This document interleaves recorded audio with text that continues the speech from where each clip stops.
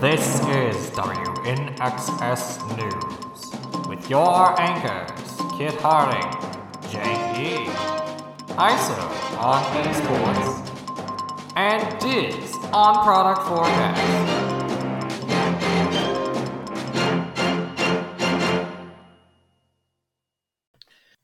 Welcome to WNXS News, your nexus for Magic News. I'm Jank E. And I'm Kit Harding. Thank you for joining us. Our top story. We're getting an incredibly confusing new card type in March of the Machines. Kit, first of all, it's March of the Machine because all will be one. Secondly, are you honestly going to sit here and tell me that no one's behaving badly enough to make the top story this episode? I mean, Richard Garfield signed on to consult with something called Applied Primate about blockchain gaming, but that's not really in the world of magic per se. Applied Primate. I now am conjuring images of abysmally bad Twitter profile pics and NFTs. That can't be connected at all, right? I mean, all startups give their companies stupid names, but yes, there are a whole bunch of breathless articles about it, but they're not terribly clear on what it actually does beyond that NFTs are going to be turned into an immersive game somehow. So are they grifters, true believers, or the unholy abomination that is both? Everyone's a grifter in NFT land. But as I said, that's not really magic proper. Sad as it is that our antecedents have been corrupted by the Phyrexians. I don't know that antecedents was the word you wanted there. And also, the Phyrexians aren't, real. What words I'm using, and the Phyrexians are as real as the mana vortex. You know what? That's completely accurate. Convincing you of that was suspiciously easy. Are you sure you haven't got some of Sin's toxin on you? That's not even the correct game. Gate? What gate? Game. Do try to enunciate when you speak, please. Anyway, I'm sure someone, somewhere in the world of magic is behaving badly, but they've managed not to cause a scandal about it. The reprieve is, I suppose, nice, but it's only a matter of time before something else dreadful happens. Such is the way of the world. Thank you so much for this insight, Eeyore. I'm just realistic. No, you're just cynical. I am a paragon of grace and wisdom. Anyway, new card type. Tell us all about it. Battles! In which we ride forth to glorious combat, transforming, fighting, charging all the things until we have defeated our enemies! You know, kid, I was thinking maybe a tad more explanation and a tad less grandiosity or dramatism. You're no fun. Do I complain when you make puns? Without exception, yes. So you should be nicer about my fun, then. Anyway, battles. They're really getting a lot of mileage out of double-faced cards lately. These ones transform. They're oddly horizontal, and they have a life total. Well, okay, they have defense counters, which function much like loyalty counters. Once you've attacked them and removed all the defense counters, they transform. So, a lot like planeswalkers that your opponents can't use.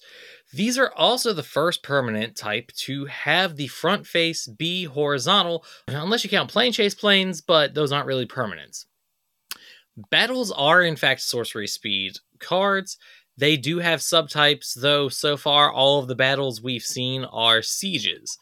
When a siege enters the battlefield, the casting player chooses an opponent to defend it, and when the casting player defeats the battle, it transforms into whatever the second side may be. This creates some interesting choices for the opponent, who has to decide whether to defend the battle and risk losing creatures, or to not defend the battle and let the opponent get what's on the other side. Battles can also be targeted by anything that says any target. And on that note, we do look forward to seeing how battles play out. Hopefully in the next Eldraine set, too, where they'd make, thematic sense. How would they make thematic sense? Knights in shining armor, battle steeds. In the wilds? Glory. Anyway, ISO, what's going on in the competitive sector?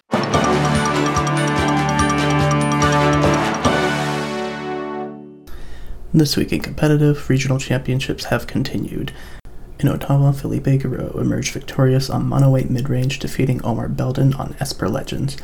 Filling out the top 8 were Alexander Hayne on Esper Legends, Matthew Yakinova on Selesnya Toxic, Ben Zhang on Esper Legends, David Olsen on Monoweight Midrange, Patrick Wu on Jeskai Control, and Mohamed Kadi on Rakdos Midrange. Esper Legends definitely seems to have had a good night. NTG China Open saw Yuren Jiang as regional champion on Monoweight Midrange. I'm seeing a theme here, defeating Binja on Grixis Midrange.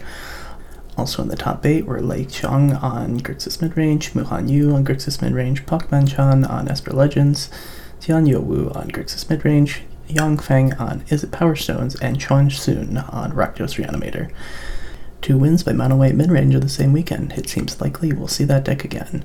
The South American Magic Series Regional Championship did manage to break the streak, giving us Francisco Benitez on Domain Control, defeating Luis Gutierrez, who was on Monoweight Control. So it hasn't completely taken control of the format. Running out the top 8 were Christian Oyeniter on Esper Legends, Guillermo Selimovic on Selesnya Toxic, Marco Gate on Monoweight Midrange, Diego Celis on Selesnya Toxic, Luis Allende on Boros Midrange, and Sebastian Toledo on Rakdos Midrange. Congratulations to everyone, and we'll look forward to seeing our champions at Worlds. Pro Tour March of the Machines is coming up in another month from May 5th to 7th, and that's it. Back to you, Jank.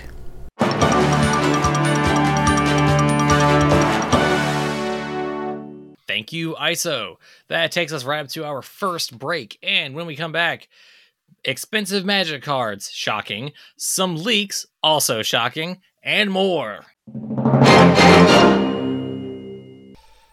Welcome now, all you listeners. Just sit on down by your radio boxes and tune on in to Grampy Jank's Story Corner. It will be coming very, very soon, and I'll just give you the briefest of summaries of what's been going on with the Magic story.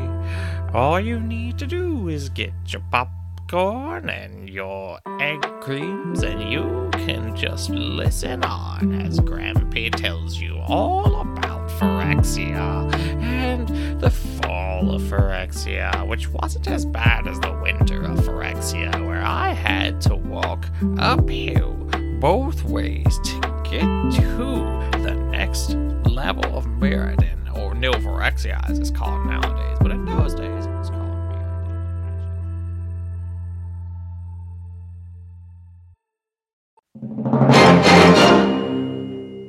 We're back!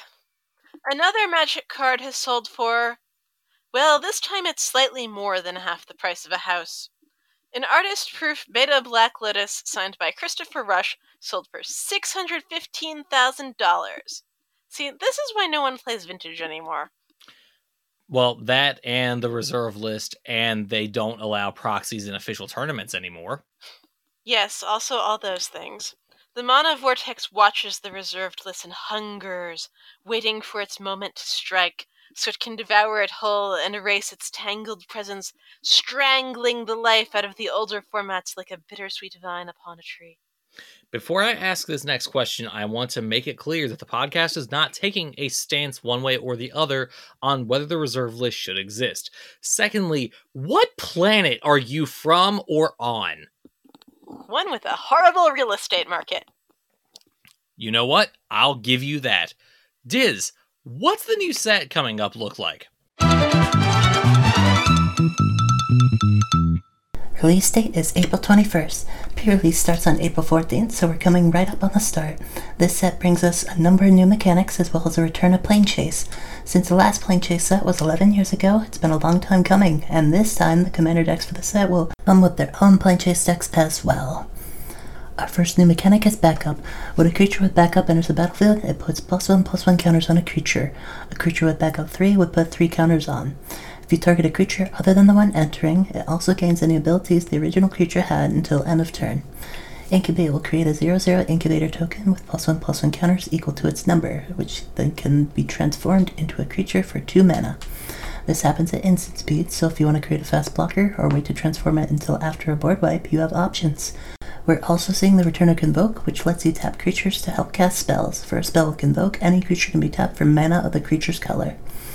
A highlight from the set is Archangel Elspeth, who comes in with 4 loyalty and can immediately protect herself with a +1 soldier creating ability.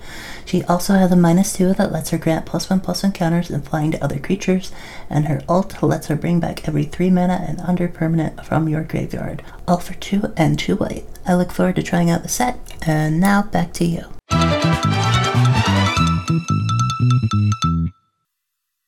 Thanks, Diz. This set looks much more at my speed than the last one was. I also hear that the list has received new updates. List? What list? You know, the list. Right, because there's only one with the definite article. And you keep telling me Urza isn't running Wizards customer support. Kit, customer support has nothing to do with what is on or off the list. I suppose that's possible. Maybe Mark Rosewater has been exposed to Sin's toxin. That's still the wrong game. And we are not a speculative news show. The Mana Vortex does not speculate. It does not imagine. It merely affects the world as it wishes it to be. Does the Mana Vortex inspire leaks as well? Of course not. The Mana Vortex values mystery and suspense. It would never seek to ruin such things. But I may have spoken too soon at the beginning of the show when I said no one was behaving badly this week. Someone has behaved very badly indeed. Tie-in cards for the Dungeons & Dragons movie appeared on a Facebook ad in Singapore before the secret lair was officially announced or released, and rapidly spread across the internet, as, leaks tend to. This does sound, I will note, like something that could perfectly well have been an accident, because ads have gone live early for all sorts of properties before. True. The secret lair is now live, and some people have already received theirs. Is it me, or should the Dungeons & Dragons tie-in have party? I'm not sure anyone likes party, let alone needs party. But you have to admit, it's very flavorful. Yeah, maybe with fava beans and a nice Chianti. Now who's being overly dramatic? And you really should do the hiss if you're going to make that quote. I think I'll actually just leave the ridiculous noises to you. That's kind of your thing. I am a paragon of grace, remember? I am never ridiculous. I am simply a woman of depths. Speaking of depths, we're deep enough into the episode to go to our second commercial break. When we come back, news talk, and startlingly enough, Wizards actually admitting to and working to fix a mistake.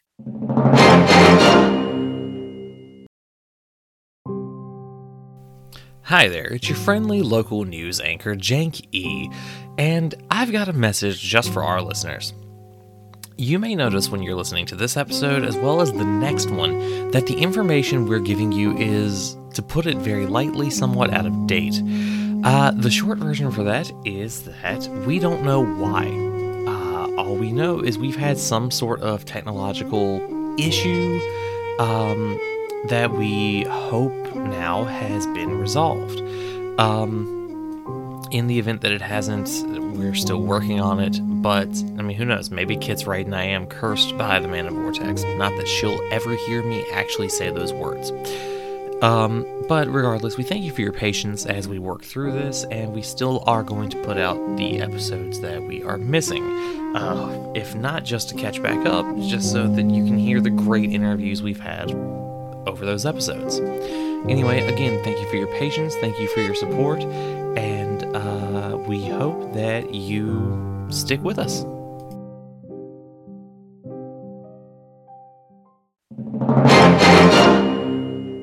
And we're back. This edition of News Talk, I have Mr. Bevers.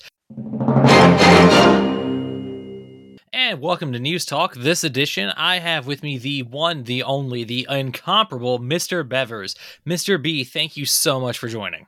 Well, no, my pleasure is all mine. Thank you for having me. It is our pleasure to have you here. For those who do not have a lot of familiarity with you, could you give a brief just summary of who you are related to Magic and the Magic community? Sure. I'll try to be brief, but I tend to ramble, and people who know me will know that. But I crack a lot of booster packs on YouTube. It's where I got my start. I've been opening up booster products since about Shadows over Innistrad on YouTube. Um, so, it's been a number of years now. And then about 2 years ago, 3 years ago, I moved into doing Commander content on Twitch, um, specifically looking at doing Chat Chaos Commander, because I figured, what was a better way to, help the community be engaged with the game than letting them do stuff to it while we play, right? So Right. that's kind of the basics of where you can find me and what I'm kind of doing in the community.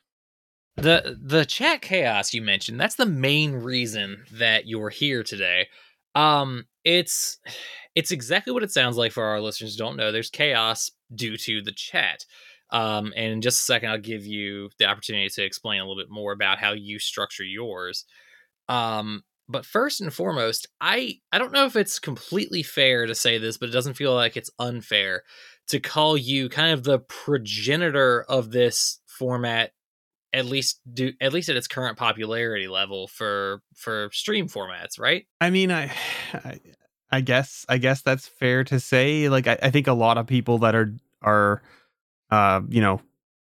creating in the Twitch space or part of the MTG community on Twitch and EDH kind of community spaces, Right. will probably say the same thing. I know for a fact that I'm not that, and that I didn't necessarily take this idea from anywhere other than myself, but I do know that it was something that did happen actually at some of the command fests that were run by Channel Fireball. They did do some live streams from those events back in 2017, 2018, somewhere in there, Yeah, where they had done things it where was it's like if people pre-Panini, donate so X yeah. amount of dollars, target Right. player draws a card or whatever. Right? Yeah. Yeah. So like they did do stuff like that. I was actually unaware of those things until after I started doing mine, and then someone else pointed it out to me, and I went, "Oh, yeah, it's kind of like that. You're right." And of course, even now, you're not necessarily the only creator who does that, because number one ranking guest, Beth Queen of Cardboard, is also fairly involved with that kind of thing as well. But every creator who has it has their own spin on it. It's not that y'all are just copying each other's exact things. And it's not that, at least from a viewer standpoint, Correct. from my standpoint, it doesn't look like there's a competition amongst y'all to have the best chaos or anything. But focusing on you specifically, what was it that brought this concept to you? What was it that brought it to the forefront of your mind and made you say, this is how I want my stream to look? So, I mean, I took a lot of inspiration from my Twitch experience prior to starting MTG. I've been on Twitch for about 7 or 8 years now, and I was doing a lot of indie game streams. I was a variety streamer before I was doing MTG, and basically what I had noticed was that the games that got the most engagement from my chat and got the most viewership from my Twitch streams were the games where they could actually impact the game that I was playing. So, there was things using crowd control for certain video games, or like there are other games out there that have like Twitch integration that allow you to do stuff to the game as the person's playing it, all those kinds of things. I noticed that those were things that were keeping people's attention and keeping them around and retained as viewers for a longer period of time. And I went, okay, so they actually enjoy being a part of the experience, not just, watching the stream for the entertainment, but also enjoying that engagement, right? Right. Because it's another way to engage. Now, I'm going to talk about something here that's maybe a little bit personal to me. And I don't know, I can't say everybody has this kind of thing, but I have an issue. I have an issue with reading. Okay. So like I have a comprehension issue with reading at a timely fashion. So Twitch chat is very hard for me to keep up with. When people are talking in Twitch chat, me reading it in real time, especially when I'm playing a variety video game, it's near impossible for me. So when I added these integration things, it made it feel like I was actually engaging with my community more than just, reading an occasional message off the screen when I had a chance to do so. Right. And I think that made my community feel more connected as well. And so then when I started doing the EDH, I was like, you know what? Why not do the same thing? Like make it so that they can spend their channel points that now Twitch is integrated into Twitch itself to do stuff, right? It gives my viewers something to spend their points on. Like I have some viewers who have been watching me since I started streaming on Twitch who have, hundreds of thousands of points, right? And before I started doing my MTG stuff, they didn't really have anything to spend those points on, right? Right. So what better way to give them some sort of interaction and use this tool that Twitch has put in front of us than to make it so that they can actually do things to the game that we're playing. How exactly does chat chaos work? And just using some of your rewards as an example, since as we said, people who do this don't necessarily have the same options. Yeah, absolutely. So I mean, like, I sort of start every stream off the same way when I introduce the show to the viewership, and it's going to be part of like the VODs when they go up on YouTube, which will be going up on YouTube at some point when I get a chance to actually cut them up and get them out there. But basically, the way it works is everything that chat redeems is done at sorcery speed, and it does utilize the stack. And the reason I do it that way is it allows not only for the delay of Twitch for certain viewers who may be on a delay or anything like that. It also allows the players in the game to feel like they can still engage with the chat as well and not just get blown out by chat doing something that might, completely ruin their turn or whatever, right? Right. So this allows them to then interact with things. It also then prevents things from happening kind of like out of sequence, I guess, right? So like if chat tries to, do something to somebody in the middle of a combat step, it won't necessarily work because it's obviously that they're doing everything at sorcery speed. So their chat's redemptions won't trigger until the next main phase. Right. Because we've had some interesting scenarios, and this is just from me learning over time, right? Like I've been doing chat chaos for. Full interview can be found at mtgnexus.com. And finally, we have some quick housekeeping notes from Wizards themselves. Furnace Host Charger, an upcoming card for March of the Machine, had an artist that was incorrectly credited. It was originally listed as Daniel Romanovsky on all copies of the card in every language. However, the art was actually done by Andreas Zafaratos. And WotC takes pains to note that it will appear correctly on the artist proofs, Gatherer, Arena, and Magic Online, but makes no mention of whether they'll be correcting the paper cards in future printings. And of course, with the release less than 2 weeks away, it makes it impossible to fix on the current physical cards. Still, getting the artist wrong seems like a bit of a careless mistake. Hardly the first, but, just a bit. Wizards has also announced that tabletop pre-releases will continue to take place before the digital ones. So, there will still be early access events, but you get your own early access in person. Lovely to see everyone refocusing on The Gathering. Now, if only COVID would die down enough to feel safe going to sit in my local game store's basement for 4 hours. Says the girl who's going to a hotel to spend 4 hours pretending she's a ghost. Where there's an actual mask requirement and not just a strongly recommended. Okay, first of all, some stores do still recommend. Secondly, we technically accomplished the goal of flattening the curve by Easter because they never said which Easter. And thirdly, this is what you do for fun? Oh, like you've never LARPed. I, in fact, have not ever LARPed. You're missing out. It's fun. Debatable. That's all for this edition. We'll see you next time. Same time, new news.